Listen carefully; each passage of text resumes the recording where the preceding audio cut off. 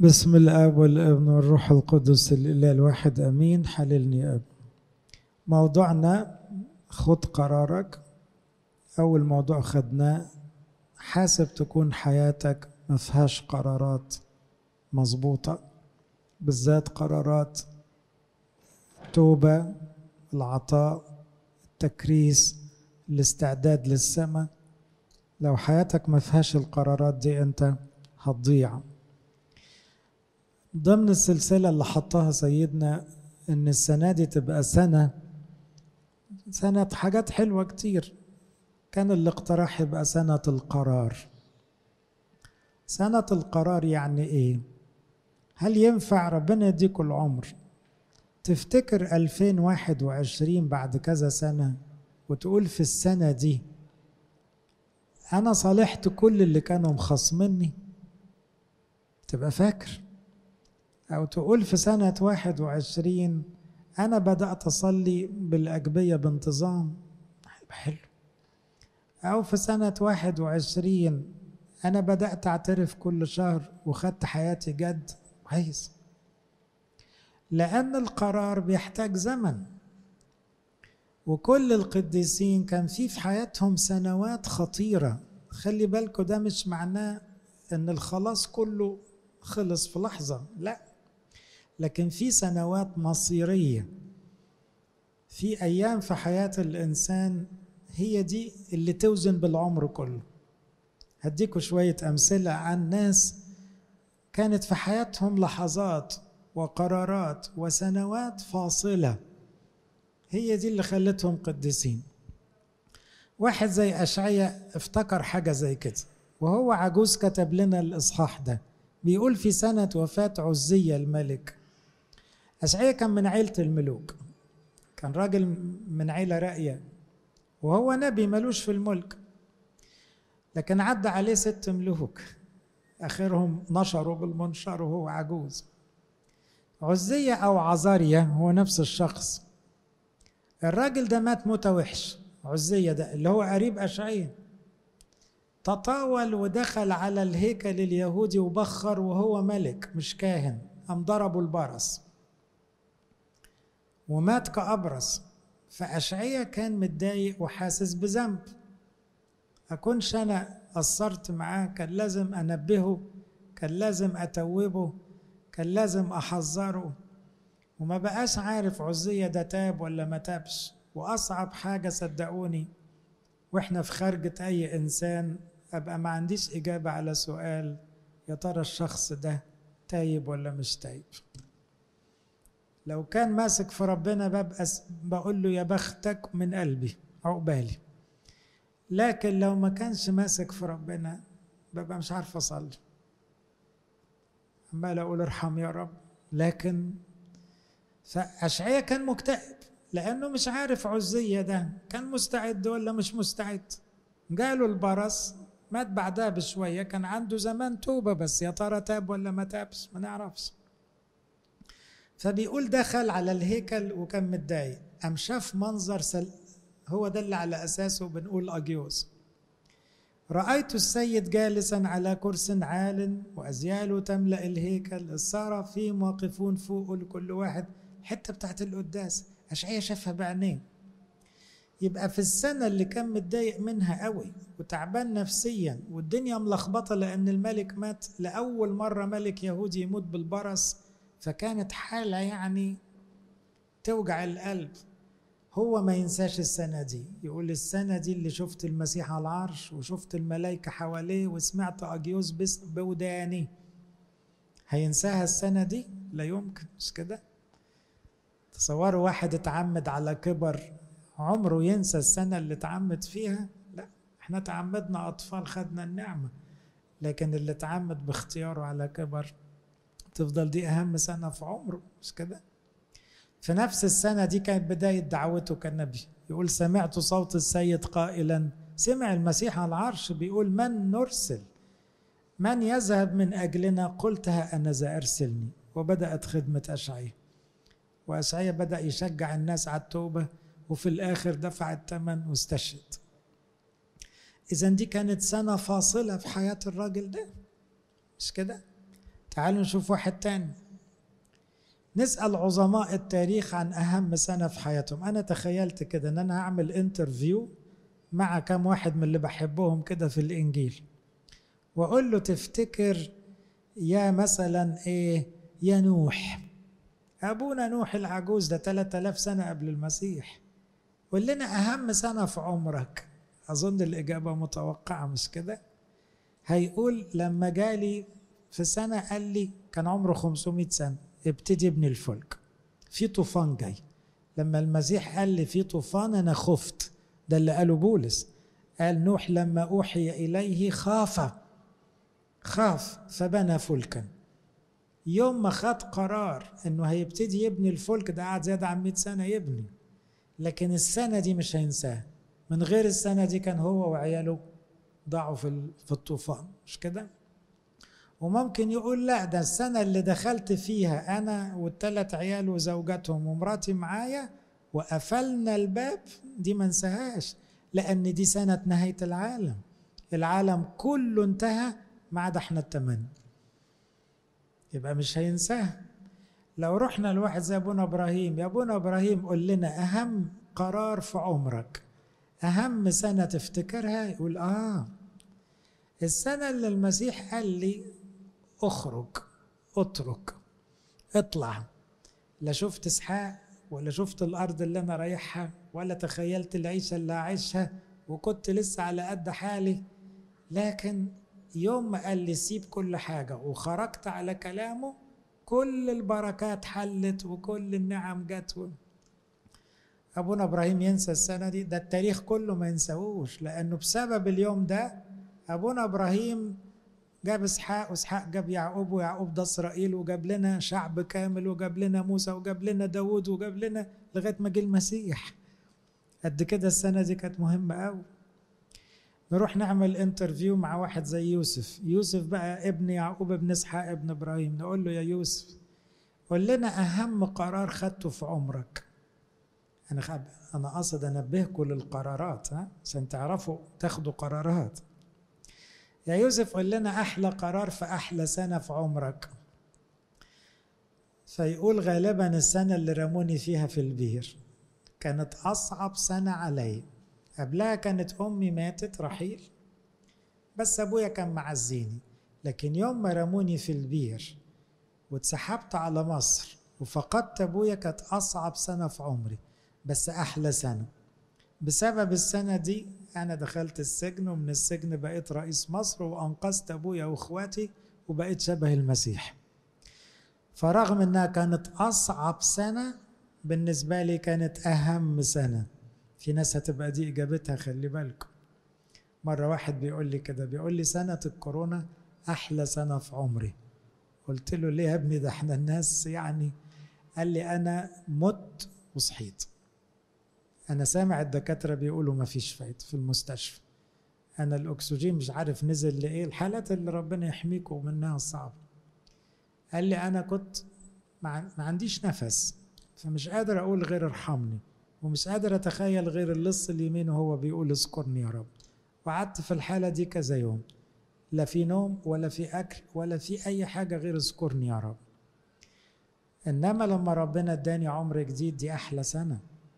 أنا كنت في الضلمة وبقيت في النور. الكورونا اللي تعبت العالم أنا بالنسبة لي أنقذتني الأبدية كلها.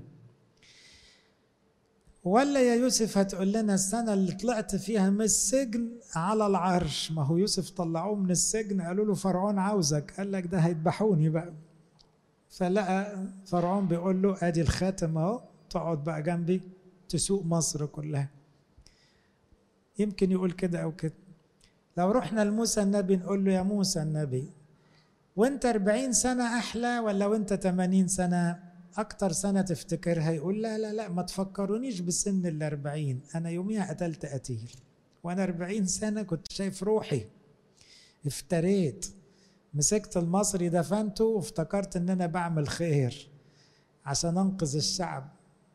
دي سنة ما بحبش أفتكرها. وأنا 80 وعجوز جالي المسيح وقال لي تشتغل معايا، وبقت العصاية الغلبانة بتاعتي هي اللي بتعمل معجزات. يبقى مش هينسى عمره ان السنة دي كانت سنة فارقة، لانه خد قرار يبدأ خدمته ويخدم تحت طوع ربنا مش بمزاجه زي قبل كده. لو رحنا ليشوع، قول لنا قرار او سنة فرقت معاك في حياتك. يقول انا يوم ما ابتديت ابقى تلميذ موسى. يشوع شاف موسى اول مرة وهو 80 سنة، كان يشوع 40 سنة، لزق له بقى وفضل ماشي معاه وساب كل اللي في ايده وبقى تلميذه. السنة اللي بدأ يبقى فيها تلميذ هو دي اللي عملت يشوع، قعد 40 سنة تلميذ لغاية ما استلم الخدمة بعد كده. نروح لواحدة اسمها رعوز. يا رعوز، أحلى سنة في عمرك. صدقوني أنا فكرت في الإجابة بس ما تزعلوش. طلع اللي اتجوزت فيها؟ قالت لا، مش اللي اتجوزت فيها، اتجوزت واحد ومات بدري، إنما السنة اللي خدت قرار همشي مع نعمة مهما كلفتني، وهسيب شعبي ويقولوا اللي يقولوه، وهاخد بركة الست دي مهما كلفتني. انتوا عارفين نعمة يعني نعمة، فحماتها دي كانت قديسة، فقالت هخدمها لغاية ما اموت، مش مهم أي حاجة، لا عاوزة جواز ولا عاوزة عيال، أنا هخدم الست دي لغاية ما اموت. السنة دي والقرار ده خلى رعوز تبقى جدة للمسيح، جابت عيال بعد كده، منهم جد داود النبي. يبقى ده كان قرار مظبوط. لو رحنا لصمويل النبي، يا ابونا صمويل قول لنا احلى سنة في عمرك، احلى قرار خدته. يقول القرار انا ما خدتوش، ماما اللي خدته لما سابتني وانا 3-4 سنين في الهيكل.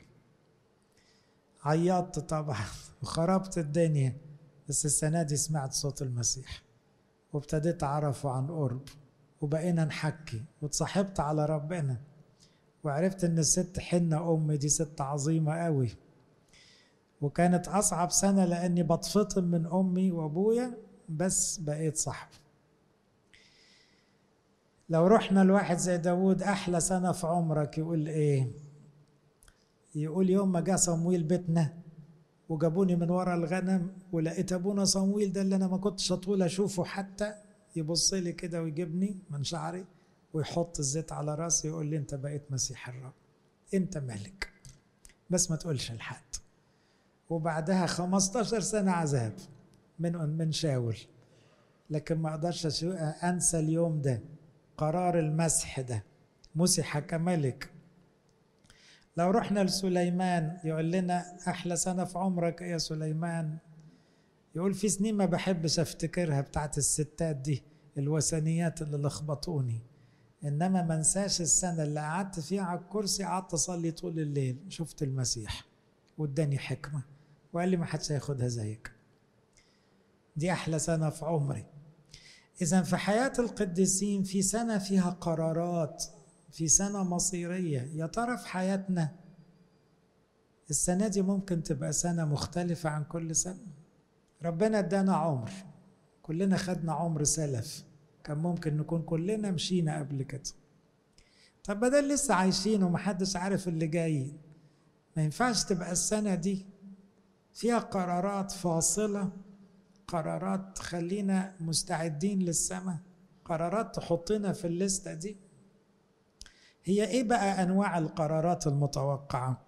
من كلامي يبتدي يبان الموضوع، مش كده؟ في قرار انك تحط كل امكانياتك من اجل خلاصك. يعني ايه؟ ده اول نوع من القرارات.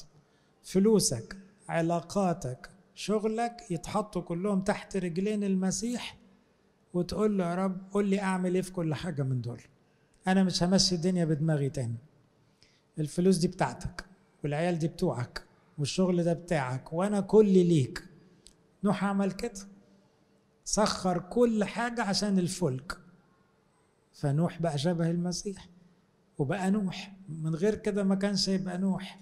ده قرار انك تحط كل حاجة في ايدين ربنا.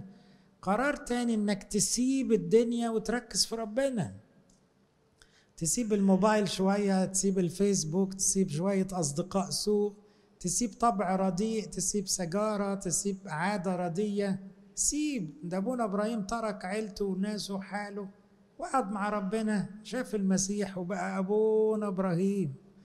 طب ما تاخد قرار بقى إنك تضحي بأغلى شخص، ما تموتش حد مش كده، لكن تبقى إيه، الفسحة مع فلان ولا القعدة مع ربنا؟ ما تاخد قرار وتقعد مع ربنا أحسن. أبونا إبراهيم كان بيموت في إسحاق، بس لما قال له خد منك إسحاق قال له خد، لو عاوزه خد. قال له لا مش هاخده، هسيبه لك، لكن أنت عندك استعداد. قرار آخر مهم، قرار الغفران. يوسف محدش أذاه في عيشته زي إخواته، مش كده؟ فاكرين؟ إخوات يوسف حطموه، حرموه من أبوه، اتذل بسببهم، اتسجن بسببهم. طب يسامحهم ازاي؟ ضيعوا عليه 20 سنة من عمره، وضيعوا يعني كل حاجة حلوة في حياته لو فكرنا. إنما يوسف واخد قرار، أنا ما بزعلش من حد، أنا ما بشيلش من حد، أنا مسامح. مسامح ده لو في فلوس نقول ماشي، ده عمر راح منك، ده غلب، ده ذل، أنا مسامح. كانوا خايفين منه وقالوا له اعمل معروف، أبوك موصي ما تأذناش. قال لهم بتقولوا إيه؟ أنتم قصدتم بي شرا والرب قصد به خيرا. ربنا كان عارف يعمل كل اللي هو عاوزه، أنا ما بخصمش. تقدر تاخد قرار إنك تسامح كل اللي تعبوك وعذبوك، هو ده القرار الصح اللي مطلوب تاخده. يوم ما تاخده هتبقى السنة دي أحلى من أي سنة. قرار إنك تقبل من يد الله التجربة، ده قرار. تقبل مرض، تقبل خسارة، تقبل ذل، تقبل. لأن يوسف تقبل التجارب اللي ورا بعض وما اعترضش، وعشان كده بقى يوسف ده شخص عظيم. قرار آخر يفرح السماء، قرار إنك تخدم ربنا. موسى النبي ربنا قال له تعالى خدم معايا، موسى قال له أنا عجزت، أنا ما ينفعش. قال له لا أنا عاوزك تشتغل، وفضل ربنا يحايله. ولما قبل موسى المسؤولية بقى مسؤول عن شعب غلابة 600 ألف عيلة في رقبته. موسى ده بقى حاجة تاني. هل أنت تقبل تبقى مسؤول عن ناس غلابة؟ ما تاخد القرار، خليك تقف قدام ربنا في يوم من الأيام، هم دول اللي هيشفعوا فيك. خد قرار إنك تبقى مسؤول عن غيرك، هتفضل عايش لنفسك لغاية ما تموت. قرار آخر إنك تعيش تلميذ نجيب، ده قرار مهم، إنك تقعد معاه باعترافك وتسمع كل اللي يتقالك، زي قرار يشوع في التلمذة، إنك تخضع وتقول حاضر مهما كان سنك. ده قرار ممكن يفرق جدا في مصيرك الأبدي. خد قرار إنك تركز في خدمة شخص واحد بس، ممكن يدخلك السما. راعوز ركزت في شخص بقت ست عظيمة جدا. لسه حد بيقول لي أبونا أنا بقالي 20 سنة بخدم والدتي المشلولة، لا بخدم في كنيسة ولا عارف أعمل حاجة غير كده، بصلي وبخدم أمي. قلت له خدمتك عظيمة، حاجة كبيرة عند ربنا جدا، وأنت لازم تخدم آلاف. هي النفس دي مش غالية قوي عند ربنا، دي دعوتها دي بالدنيا كلها. يبقى هنا ده قرار انه وقف حياته عشان يخدم امه، لكن دي حاجة كبيرة عند ربنا. خد قرار توبة، لانه صمويل شاف عالي ما بياخدش قرارات، صمويل بقى ياخد قرارات. صمويل عمل قعدة جاب كل اليهود وقال لهم توبوا توبوا ربنا زعلان، وشد عليهم. الناس اترعبت من صمويل لأنه هو بيتكلم الرعد اشتغل والمطر اشتغل في غير ميعاده. قال لك لا ده الراجل ده بتاع ربنا نخاف منه، وكلهم تابوا. خد قرار توبة، اقفل على الغلط. من القرارات الروحية قرار انك تهرب من الشر. داود كان قدامه شاول، داود خد بعضه وهرب. ليه؟ لأنه مش عاوز يواجه الشر بشر. القرار ده صح؟ صح طبعا. مش المسيح جالنا مصر هرب من الشر؟ انك ما تقفش في وش الشر، خلاص ما تعاديش شر بشر، ده قرار. لو خدته يبقى أنت خدت قرار مظبوط.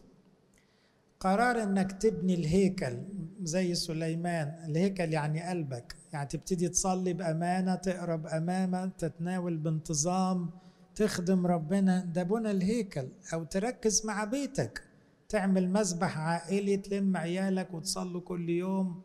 هتاخد القرار ده إمتى؟ ده سليمان لما انتبه لبناء الهيكل. احنا كلنا ما نعرفش سليمان غير بهيكل سليمان. يبقى ده كان أهم قرار في حياته.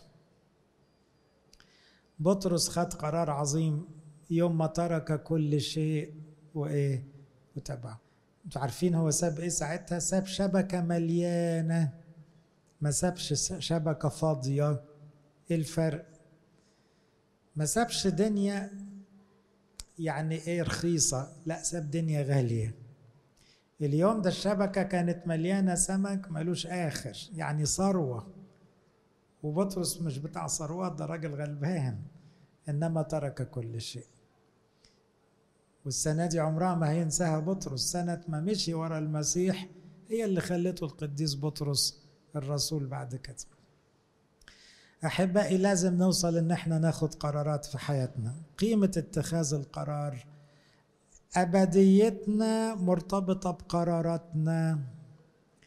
اللي في الجحيم يتمنوا يرجعوا يوم عشان ياخدوا قرار، واللي في الفردوس دلوقتي بيشكروا ربنا على قرارات خدوها صح وهم عايشين. إذا احنا لسه عايشين فلازم ناخد قرارات، والقرارات تبقى متجددة، مش قرار واحد. خدت قرار تقرب، اشتغلت عليه ولا لا؟ والقرار اللي بعده ايه؟ وتبقى سلسلة من القرارات السليمة. اتخاذ القرار هو مدخل إصلاح الحياة. أذكر مرة كنت في مشكلة زوجية، بعدين مسكت الراجل قلت له بص أنت مش مركز في بيتك. هو راجل كويس، ومشاكل بقى من اللي نسمعها كتير. جالي بعد شهر قال لي بص يا ابونا، أنا خدت كذا قرار بطمنك. أنا قللت شغلي وبقيت أرجع في مواعيد منتظمة، وزي ما وصيتنا بقيت أخد مراتي والعيال ونصلي ربع ساعة كل يوم، وبقيت أقضي معاهم يوم طويل لازم طول الأسبوع وأقفل الموبايل، وبقيت أسيب الميزانية أغلبها في إيد مراتي عشان ما نتخانقش. خد 5-6 قرارات. جبت مراته إيه الأخبار؟ قالت لي بقينا في جنة، رجعنا جنة عدن. قلت لها معقول؟ قالت لي صدقني أول ما خد الكام قرار من دول البيت اتظبط. قلت له برافو عليك، شاطر يا حبيبي. الحياة اتظبطت بقرارات معتدلة، مشيت الدنيا وبقت جميلة وبقى فيها سعادة. ليه؟ عشان في قرارات. كمان احذر، لأن فرصة القرار ممكن ما ترجعش. أصعب حاجة أنك تيجي تاخد قرار تبقى تو ليت، تأخرت. ولسه واحد بيبكي بيقول لي فلان مات. قلت له ربنا يرحمه. قال لي لا ده مات وإحنا متخاصمين، أعمل إيه دلوقتي؟ قلت له مش عارف تعمل إيه. هتجيبه إزاي دلوقتي؟ قلت له قدم توبة، بس أنا عارف مش عارف أقول لك إيه. وكان بيبكي. قال لي بس ربنا يرجعه يوم عشان أتصالح معاه. قلت له ما تصالحتش معاه ليه؟ بقالك كام سنة؟ قال لي 20 سنة. 20 سنة متخاصمين ودلوقتي افتكرته؟ خلي بالك، قرار لو اتأجل مش هيبقى ملكك. النهاردة في قرارات ملكك، الحق. اعمل زي زكا، يوم ما دخل المسيح في نفس اليوم قال له بص قبل ما تطلع نص فلوسي للفقراء، وكل اللي خربته قبل كده هصلحه، وانت قدامي ما تسيبش البيت. هلحق اخد القرارات الصح. قال له خلاص اليوم حصل خلاص في هذا البيت، إذ هو أيضا ابن إبراهيم. افتكر كمان أن القرار ينقذ آخرين. يعني إيه القرار اللي هتاخده صح مش بينقذك بس، ده بينقذ اللي حواليك، بينقذ عيالك. قرارات التوبة للأهالي بتنعكس على مستقبل أولادهم. الأب والأم لما ياخدوا قرار يبطلوا عصبية، العيال هتمشي كويس. الأب اللي ماشي غلط وياخد قرار إنه يتصلح حاله ويخاف ربنا، عياله هيمشوا كويس. لكن ما خدتش القرار هتدفع تمن في عيالك، مش بس في أبديتك. فالحق خد القرار بدري. عشان كده القديس بولس له كلمة كده تخوف، يقول إيه؟ قد تناهى الليل وتقارب النهار. عارفين تناهى يعني إيه؟ يعني الليل قرب على آخره، يعني الفجر قرب يطلع، فالعمر قرب يخلص، هنشوف المسيح بعينينا. انت جاهز؟ هتقدر تبص في عينين المسيح؟ عندك حاجة هتقدمها له في اليوم ده؟ هتقول له عملت حاجة واحدة صح يا رب، تبت، صالحت، وزعت، سامحت. عندك حاجة حلوة تديها له وتقولها له، ولا هتبقى باصص في الأرض؟ قد تناهى الليل وتقارب النهار، فلنخلع أعمال الظلمة ونلبس أسلحة النور. هو ده القرار بقى. البس صلاة وإنجيل وخدمة وتواضع ووداعة وصبر وحكمة، حاجات تسترك.